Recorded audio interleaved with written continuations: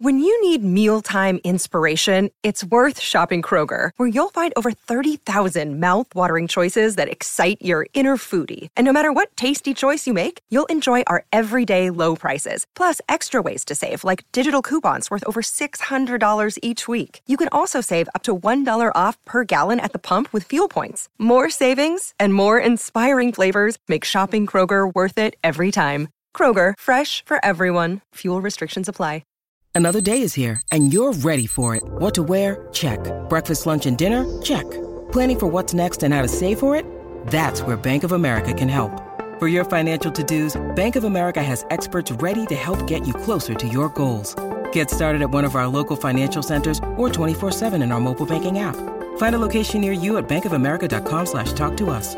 What would you like the power to do? Mobile banking requires downloading the app and is only available for select devices. Message and data rates may apply. Bank of America N.A., member FDIC. Think you know the Brooks Ghost? Think again. Introducing the all-new, better-than-ever Ghost 16. Now with nitrogen-infused cushioning for lightweight, supreme softness that feels good every step, every street, every single day. So go ahead, take your daily joyride in the all-new nitrogen-infused Ghost 16. It'll turn your everyday miles into everyday endorphins. Let's run there. Head to brooksrunning.com to learn more. Get ready for the Christmas period with a free case of craft beer from Beer 52. And right now, listeners can get 2 extra free beers, making it 10 free beers. All you need to do is go to beer52.com/Spurs and just cover the $5.95 for the postage. Beer 52 is the world's largest beer club. Every month's case has a different theme. Past themes have included beer for New Zealand, South Africa, Korea, and all over the USA and Europe. If dark beer is not your thing, you can simply choose the light option, and your case will come with the award-winning beer magazine Ferment and a tasty snack. Don't worry though, if you do change your mind, you can pause or cancel your account at any time. Go to beer52.com/Spurs to get your case of 10 beers for $5.95. That's beer52.com/Spurs.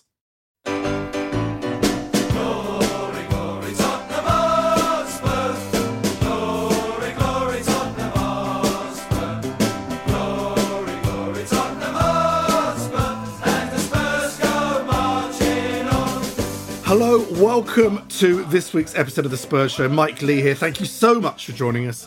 Well, finally, this annoying international break is over. I can't stand them. Apparently, there's no England games down until next March. So that's good news. But it was obviously Tottenham themed. We're going to talk about that. We've got 3 wonderful guests tonight. Delighted to have the 2 making their debuts. I'm ashamed. I'm ashamed to tell that. We have some quality broadcasters, journalists, far more highbrow than the normal lot we get on this show. Firstly, making his debut, I've loved this man's voice for many years. From BBC London, one of the main London football presenters, correspondents. Nick Godwin is here. How are you, Nick? Hi there, Mike. Yeah, great. It's a real pleasure to be here. Thank you very much indeed for asking me. Oh, it's lovely to get you on the show. I'm sure we're going to talk about your professional life with Tottenham, the highs and lows of having to follow us around the country, and also delighted also making a debut from The Eye, the Independent. I think I still call it The Independent. The Eye. They made it young and trendy now for the kids. Clearly, most people can't write the word independent, maybe. And the author of the brilliant new book, Tottenham from the Lane, the story of Spurs in N17, Pitch Publishing, who've published many wonderful Tottenham books over the years. Kat Lucas is here. How are you, Kat? Yeah, good, thanks, Mike. Thanks for having me. Oh, pleasure. An absolute pleasure. We're going to talk about your book later on, which I absolutely loved. I literally couldn't put it down. Kids put super glue over my hands. Hey, come on. He's here all week. Try the real. Paul, now let's... Paul, it's lovely to have you. Paul Coit is also here. That was you don't give me an intro like you gave the other two. You know what? Because I see you all. Because I see you all, I forget. That. Oh, Paul. Yeah. I'm the only non-professional here, in fairness. I just saw you and just... Oh, no, I am too. You're part of the furniture, Paul. You're part of the furniture. Right. Paul, it's lovely to have you. You're back on the show. And how have you been this week? All good, Paul? Yeah, all good. Yeah. Harry's been good. Everything's good. So, yeah, I think we're all very happy. I've seen you've been trending on Twitter this week with the Bring Back Coity campaign. Have I? Okay. I'm just scared that someone's going to go, this is you, isn't it? Yeah. No, it's but, not you know, me, it did but say thank you set very up much. by Paul Coit, which is a bit of a giveaway. Yeah, no, it was a bit of a giveaway. Funnily enough, it's... Nick will probably find this funny because I remember we worked together a long time ago, and this is BBC London, and I remember thinking, I'm just not getting a decent show here. You know, I was the show I was doing. I really want. So it was the early days of email, and I decided to try and rig something and say, oh, you know, I was doing a show with Roland River at the time and saying, oh, yeah, this show with Roland's fantastic, wrote this big thing. But then I forgot to change the name at the top. It was from me. And the boss, I still get hot thinking about it. And the boss sent me this email going, thanks very much for the email. And I went, what are you talking about? Yeah, and I realised, oh, God. How embarrassing. Oh, yeah, I didn't go down it's that road amazing. again. After that, you still had a career. Incredible. I did. I was fine quite soon afterwards. Yeah. Quite incredible. Nick, let's start with you. We're obviously going to talk about Harry Kane, the records he's breaking, but we like to ask people and their first show. Nick, can you remember your first Spurs game, your first time, either professionally or as a youngster seeing Tottenham?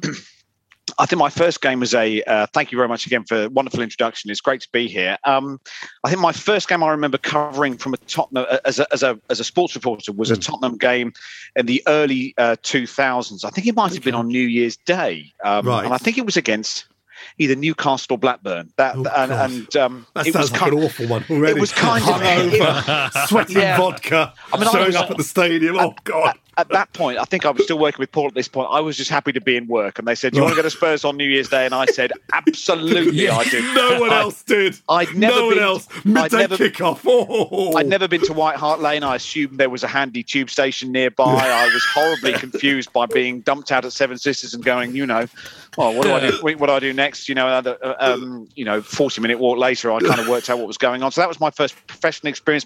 First time I ever saw Tottenham Hotspur in the flesh was back in the early 90s, as I was brought up in Ipswich, and I went to see Ipswich play Tottenham in the first ever Premier League season it was, because Ipswich won the second division in 91-92, and it was a 1-1 draw, and I saw Jason Cundy score from the halfway line. Oh, famous goal. And I'm actually... I think I'm in the club video, the video they churned out at the end of the season, because I was only about 15 feet away from the speculative effort that went over 6'5" Craig Forrest's head, and so that was my first real run in with Spurs. I think it's fair to say, it was quite an introduction.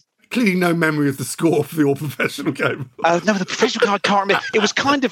The Glenn Hoddle thing was kind of, as a manager, was kind of starting to run its course at that point. So I don't remember what actually happened, to be perfectly honest with you. But there we are. Kat, let's ask you. Can you remember your first time seeing Tottenham play live? I can. I haven't blocked it out for some reason. It was a pre-season, it would have been, and it was Inter Milan. Oh.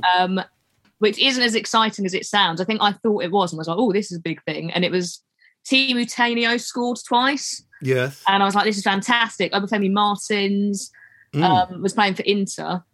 And I think that's about it. But I vaguely remember that one. And we did a show sort of during lockdown pre-season called Top 10 Tottenham. And I'm sure this one came up because it was someone else's first game. Yeah, it must have been. And I think it was one of the ones where they wheeled out Ledley and he... Right. And I think he made his knee significantly worse that day. So in a way, it was quite a historic day in its own sense. But then saw Paul Coit, never looked back. Thought this is fantastic. It was the half. Oh, Cat! For me, the half time. I just thought, this is it. And 15 years on, hook, line, and sinker. Exactly. She's made a fantastic debut on this show, by the way. I don't know if you noticed. I think she's been absolutely magnificent. You're my favourite. You're my favourite. Yeah, exactly. Paul, let's quickly talk. We've got to talk about Harry Kane. Incredible. I mean, I normally wouldn't watch San Marino versus England. Me too. But I did. I've certainly watched the first half. Incredible record, isn't it? I mean, he's going to break...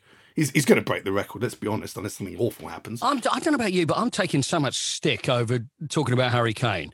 and from if I do talk sport, and I've done some stuff on GB News talking about doing sport on there, and if I mention Harry Kane, honestly, the pelters, it's like, oh, well, it's only Albania, oh, it's only San Marino, oh, my mother-in-law could do that, I just don't get it, why people just hate Harry Kane so much, because, okay, you know, we all love Harry, and we're Spurs fans, and we'll probably be a bit biased, but the kid's unbelievable. I mean, just look at the record. Look at it compared to everybody else, the amount of games he's played, to the amount of goals he's scored. Every other goal scorer, they've played against the minnows as well. It's the same thing works across England careers, but he takes so much stick. And I just think, and I think the most exciting thing for me, and probably for a lot of us as well, was the fact that we need him to be back on form again, and that showed something, and it shows the fire's still there.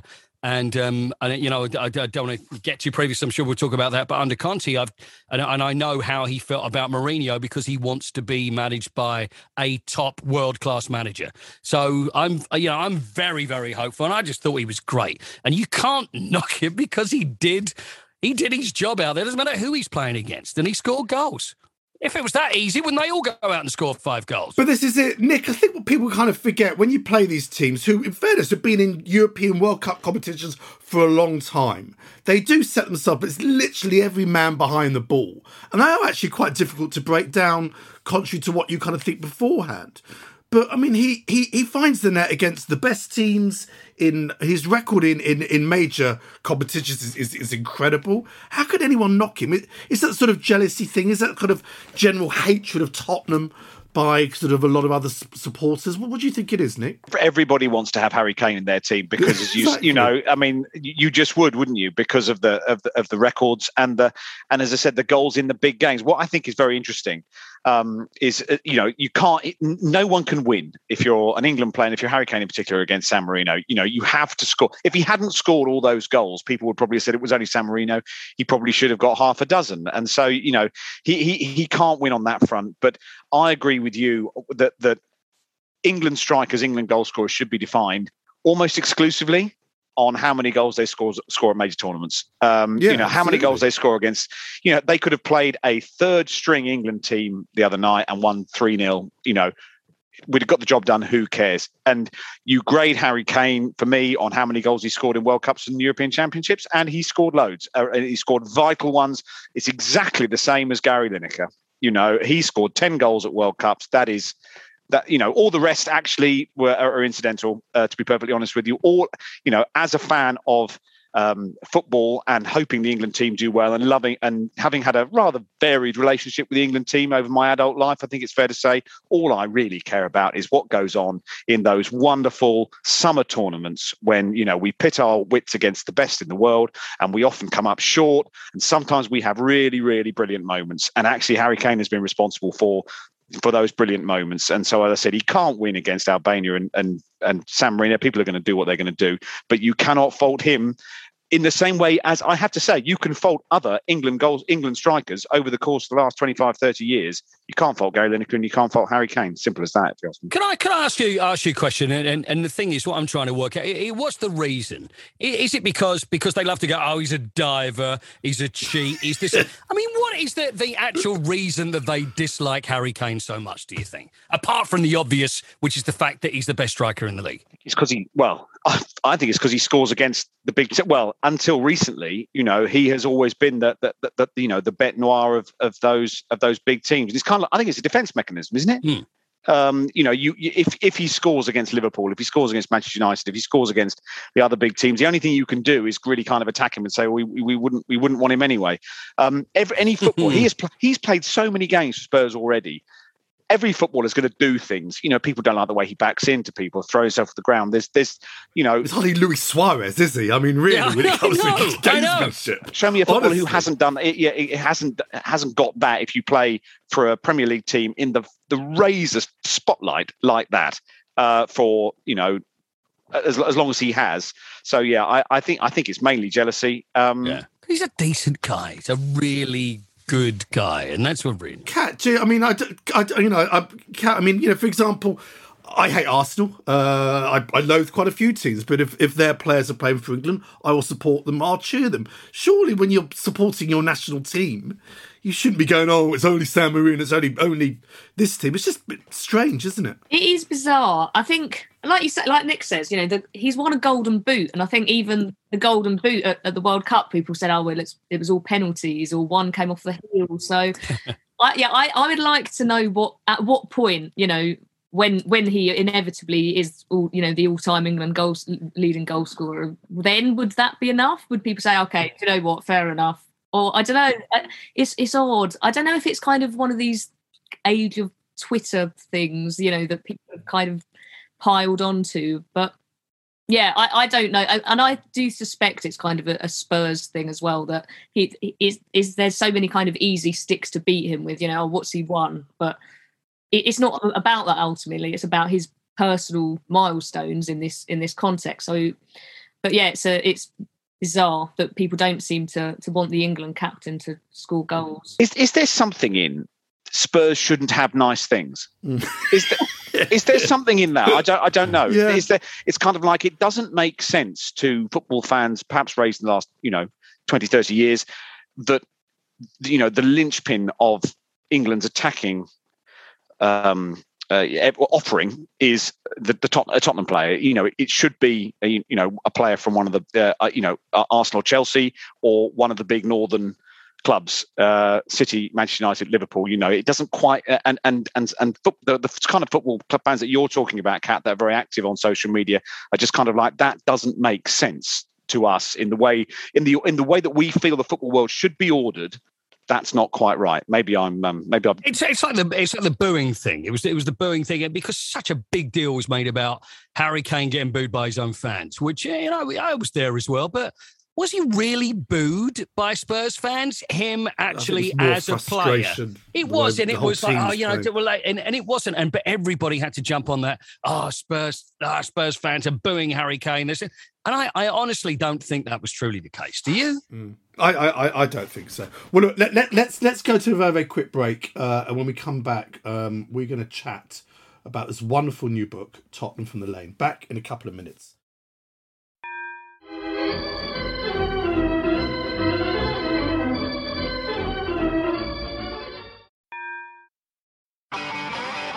If you want an e-bike that doesn't look like it's made for the shopping precinct, something that's less Mr. Bean and more Steve McQueen, check out the range of bikes from London-based Cooler King. From dope 250-watt city bikes to Harley Bobber-inspired 750-watt beasts that can tear your face off while leaving your smile intact. Cooler Kings are made in limited numbers, yet highly affordable. Check them out now on the web at cooler.bike, or find them on Instagram with hashtag CoolerKingBike. Cooler.bike. E-bikes that are cool AF. And we're back from the break. Just to remind everyone out there, thank you so much for the feedback from our show last week with Glenn Hoddle. If you haven't listened to our show with God, listen to it. It's well worth listening to. For exclusive premium content, including a daily show, you can go to patreon.com/Spurs Show, support the show in the process. Don't forget, what's coming up, just Monday, December the 6th, our big Christmas show at the 100 Club with Martin Chivers, Alan Mullery, Pat Jennings, John Pratt, Steve Perman, Phil Bill, to commemorate the 50th anniversary of us becoming the first British club to win 2 major European trophies. It's going to be a wonderful, wonderful night. There's literally a handful of tickets left, and some dinners with the players after the Q&A up for grabs. Go to xmas.spursshow.net. And also the lovely Ronnie Kidd's got an evening on Saturday, the 4th of December, in the City of London with Terry Naylor and a comedian and a dinner. Go to eventbrite.com and search Spurs Xmas Jolly Up Meal. Spurs Xmas Jolly Up Meal. Right, Kat, your book, Tottenham from the Lane, what I loved about it, and firstly, there's obviously been other books looking at the history of the ground, history of Tottenham. What I love about this one, a lot of the other ones, don't get me wrong, are beautiful books, but they're sort of like coffee table books very kind of, you almost don't want to touch them because they're so nice. What I love about this book, it's like a proper book that you sit on the tube. I did it in one sitting, really well researched, okay, I'm a Tottenham anorak, so there's stuff I knew in there, but stuff in there I didn't know about it. How did the book come about? Why did you want to write it? Well, I think it's partly, I suppose it's two things. Like most people, it's a family thing that, you get forced into supporting Spurs from a young age, which is probably some form of abuse nowadays. But also, I think it's kind of timely because with the new stadium and I suppose a few other elements, there's that sense that elements of the old Spurs and the old White Hart Lane are perhaps being lost slightly. And I suppose there's an element of, you mentioned there the double pool. It occurred to me, not having been alive at the time, how little I knew about it. And although I knew kind of all the stats and, this is what happened on this game, this is what happened at the FA Cup final, I had absolutely no idea what it was like being in Tottenham or being a Tottenham fan in 1961. So that was kind of, and the more people I spoke to, the more people wanted to kind of give those tales of, this is what it was like on the night that we beat Sheffield Wednesday and we went out onto Tottenham High Road. And I just thought, what a pity if that sort of thing's lost. And I suppose the other element is that we're inclined to see Tottenham, the club, and then Tottenham, the place, and we don't kind of see them as how they go alongside one another. Again, which is a pity, whether it's in 1882 or now, or even sort of 10 years ago when you had what happened in the summer of 2011 and, the riots, and people kind of thought of that, that's happening in Tottenham, but it's nothing to do with the football club. And I think that's not necessarily the case. So, I suppose it's just kind of putting all those elements together, hopefully. I mean, there's some of the early stuff, like Northumberland Park. I'd never heard about the two groups of fans that followed us, the Barker's Bulldogs and the Simmons Greyhounds, who you effectively say were early Tottenham hooligans in the 1880s. I mean, it's extraordinary. How did you find out about them? Yeah, it's a bit of a bizarre case, isn't it? Because they're all kind of schoolboys, so you've got these, essentially all these kids just kicking off at the football. So that's how, I suppose that's, hopefully you wouldn't get that now. But so hold on, they were all Spurs fans, were they? But they were just rival gangs? No, so they were local boys. Right. So you had two local schools who were kind of Picky blinder types, yeah. Yeah, these kind of early peaky blinders with the caps. Yeah. And so some of them were Spurs supporters and others were not Spurs supporters. Kind of took objection to a lot of the players who were seen as quite middle class, a little bit more well-to-do, and would essentially just turn up to Spurs games with a load of turnips and start pelting them. Turnips? I'd love to see. You don't get turnips these days, do you? No, football's not what it used to be, It wouldn't let you in. What I like about it as well, Kat, is, as you just said there, you do talk about the area. You do talk about how the area changed over the years. There's been, obviously, because of where it is, various, immigrants from around the world coming in there and making it their own. And what I love about near the end of the book, you talk about other London clubs and now whereby, whether it's West Ham or Arsenal, a tourist could easily just jump, get off a tube. Nick mentioned the tube earlier on his first time. Get off, wander in, there's a great stadium. Tottenham, it's a destination. You don't end up in Tottenham just... out of luck. And that's kind of what I think Spurs fans have always had over the years. It has been this little, largely not, certainly my lifetime, not a particularly nice area, obviously changing now. And I think we've all kind of, it's been a sort of badge of honour for a lot of fans, isn't it? Yeah, and I suspect that people would miss it, getting off Seven Sisters and then like the 30-minute down the high. Yeah, I kind of enjoy that. Like, imagine just getting there and you're there.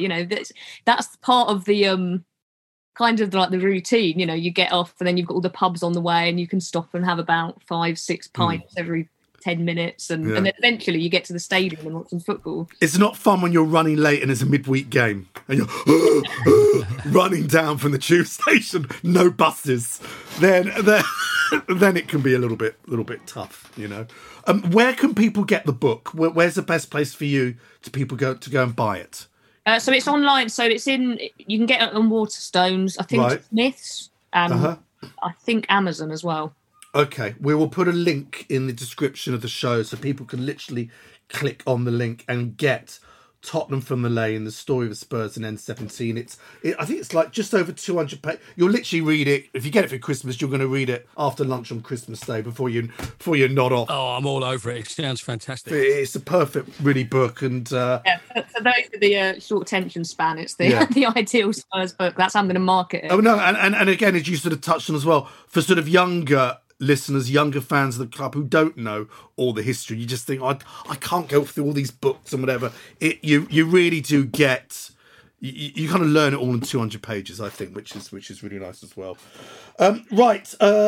We just very, very quickly, I went to see Spurs women at the weekend. Did anyone watch the game on telly? Yeah, I did. Yeah, wasn't it, Matt? Was it fantastic? It was a great game. Yeah. But it was Spursy, wasn't it? Right at the end again. I mean, men, women, they still love the last minute equaliser, don't they? I know. It was great they were even in that position, though, wasn't it? I mean, Spurs really, Arsenal are one of the great powers of the women's game, and Tottenham gave them an almighty run for their money, and they do that. Spurs women, they're kind of shredding reputations, which is a good thing. What was the score? That was the game. That was the first game at the new stadium. When it was 2-0, wasn't it? No, I went to that one as well. Wasn't it about 4 or 5? It was. No, I think we should have kept it. I think we kept it kind of conservative in the end. We played well first half, should have scored in that one. Then they got 2 quick goals, and that was it. Then we lost them 4-1 this season in a cup game. But it was so weird going there. There was nearly 3,000 fans there, and it was so weird. It's my first sort of Tottenham Arsenal experience where all the fans, being Barnet Football Club, there's a lot of gooners in that area. Yeah. So there was a lot of your typical knuckle dragging gooner filth there who were quite horrible and sort of effing and blind. I went with my 3 young daughters, and I was a lot of tutting from me, from someone, a lot of tutting. I eventually moved behind the goal where we actually scored the goal, and speaking to some of the Spurs players afterwards, they were absolutely gutted not to have finally beaten them. So again, anyone out there that hasn't gone to see them, go, especially if you've got a family. It's like £3 for kids. Go and have a look at them. Nick, let's just ask you again about your professional life. What are your kind of standout memories of being home and away with Tottenham and reporting on certain games? Any ones that sort of stand out? Gosh, I think if I'm allowed a favourite era, I suppose that I go back to say that the towards the end of the Glenn Hoddle period, and then since then, and obviously the Pochettino times were astonishing. The players, the football matches, the first day at the new Tottenham Stadium will live with me for good, because it was the fact that you were even there. I mean, it was like a futuristic experience. I felt like I'd gone to a different country, almost a different planet. Also tinged with concern, because as Paul will definitely know, and you may know as well, new football stadiums don't always operate entirely snaggle free, and we were a bit concerned about the technical side of it. So when the lights came on and we were broadcasting, that was an enormous relief. So yes, I'd say that. But I still hold something of a torch for the Martin Jol times, because personally, I feel that there is kind of pre-Jol and post-Jol, and post-Jol expectations off the charts, much, much higher. Everyone got a taste of it in that brilliant season where they really gave the top 4 a run for their money. And since then, every other manager's been kind of measured on that scale. So yes, I would say that if it was to, I was fortunate enough to go on some wonderful European trips with Martin Jol as well, who was such a great manager to interview, so honest to the point of being blunt at times, and I remember the winner in Braga, again, it's one of the things you recall, the game kicked off at like 10 o'clock at night, British time. We were on air, and Robbie Keane scored the winner in like the 93rd minute. At about midnight, and all the newspaper first question to Martin Jol, you said, "Your football team have absolutely no regard for newspaper print deadlines." So just the things I love those days, because it was so adventurous. Have you noticed over the years, Nick? The access to players, the access you get now, it's such a multimedia event now. Have you noticed, even in that sort of 20 odd years? Yeah. How it's changed? It's definitely changed. I think the problem is now we have to talk through the lens of the pandemic, because everything changed then, and we haven't even the access that we had previously is much, much more limited now because of the pandemic. However, that's kind of separate. But yes, obviously, when I started covering Tottenham, there was enormous interest. They were a colossal London football club, but now globally, it's there is just interest and excitement and noise from all over the world, and we have to find a place within all that. But yes, I mean, I can still just about remember the days where, if Ledley King happened to be passing and you sort of said, "Oh, is it right if we have a quick word?" And you do a nice 5 minutes and come back and say, "Oh, Ledley was on good form as ever."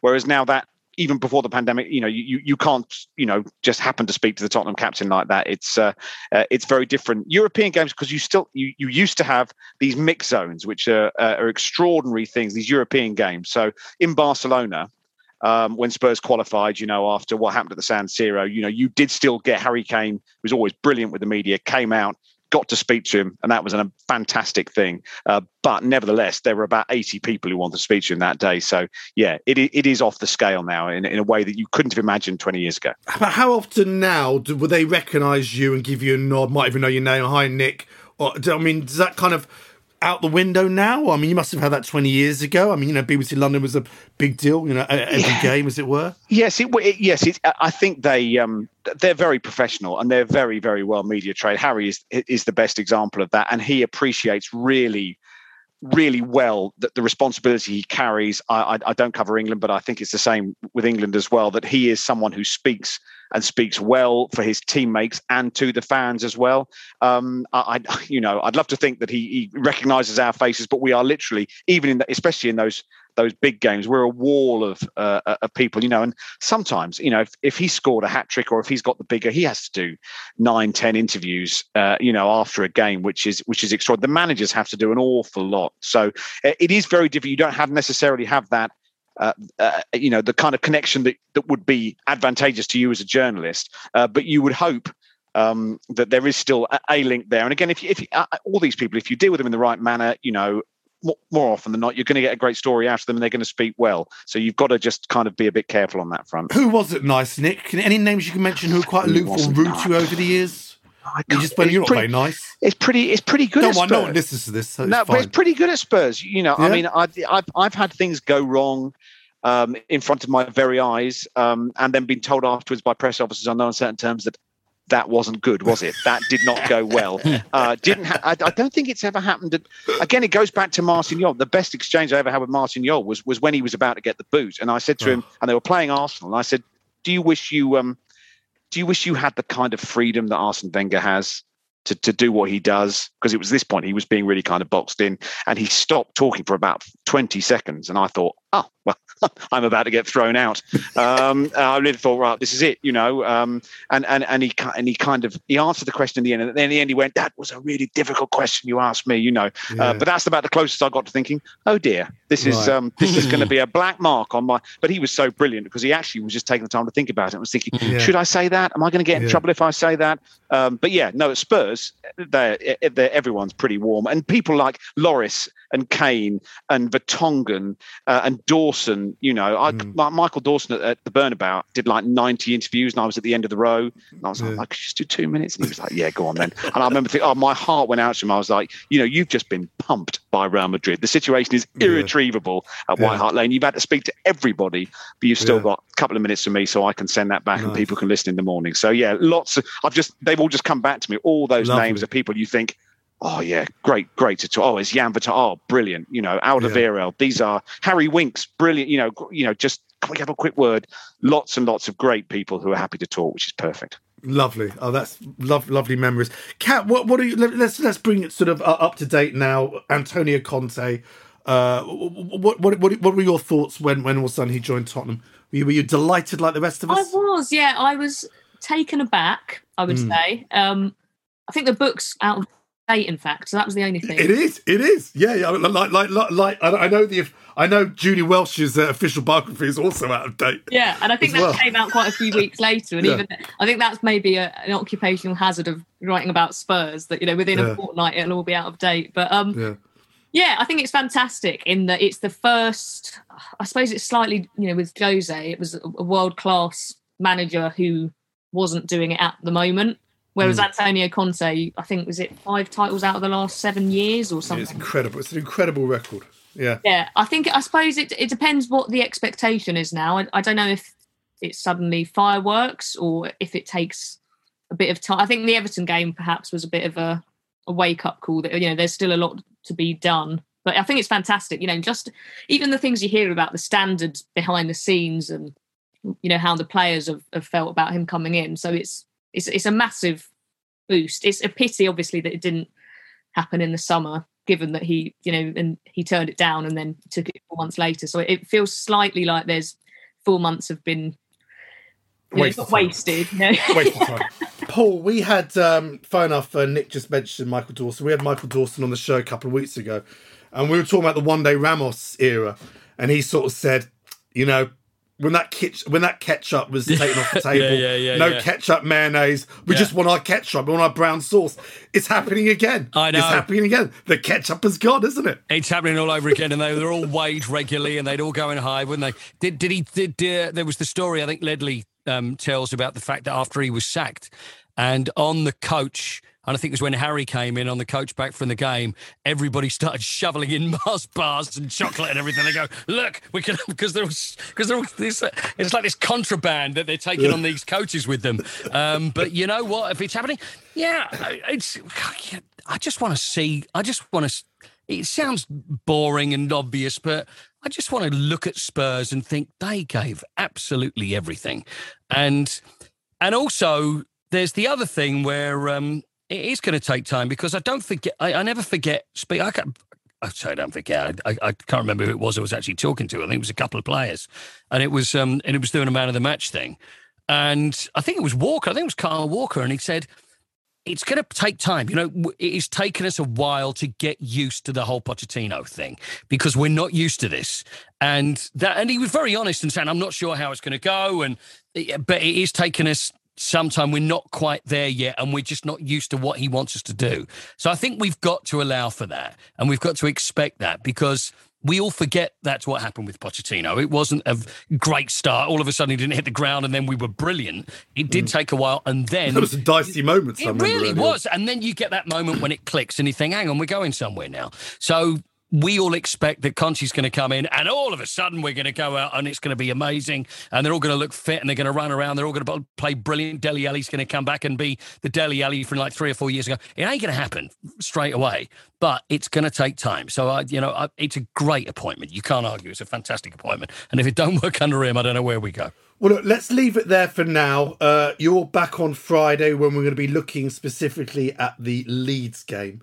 But for now, Nick, thank you so much. Thank you. Kat, thank you so much for coming on. Thank you. Paul, thank you so much. Until Friday, come on, you Spurs. If you want to advertise on or sponsor this show, check us out at playbackmedia.co.uk. Sports Social Podcast Network. Hey guys, it is Ryan. I'm not sure if you know this about me, but I'm a bit of a fun fanatic when I can. I like to work, but I like fun too. It's a thing. And now the truth is out there. I can tell you about my favorite place to have fun. Chumba Casino. They have hundreds of social casino style games to choose from with new games released each week. You can play for free anytime, anywhere. And each day brings a new chance to collect daily bonuses. So join me in the fun. Sign up now at ChumbaCasino.com. No purchase necessary. VGW Group. Void where prohibited by law. See terms and conditions. 18+.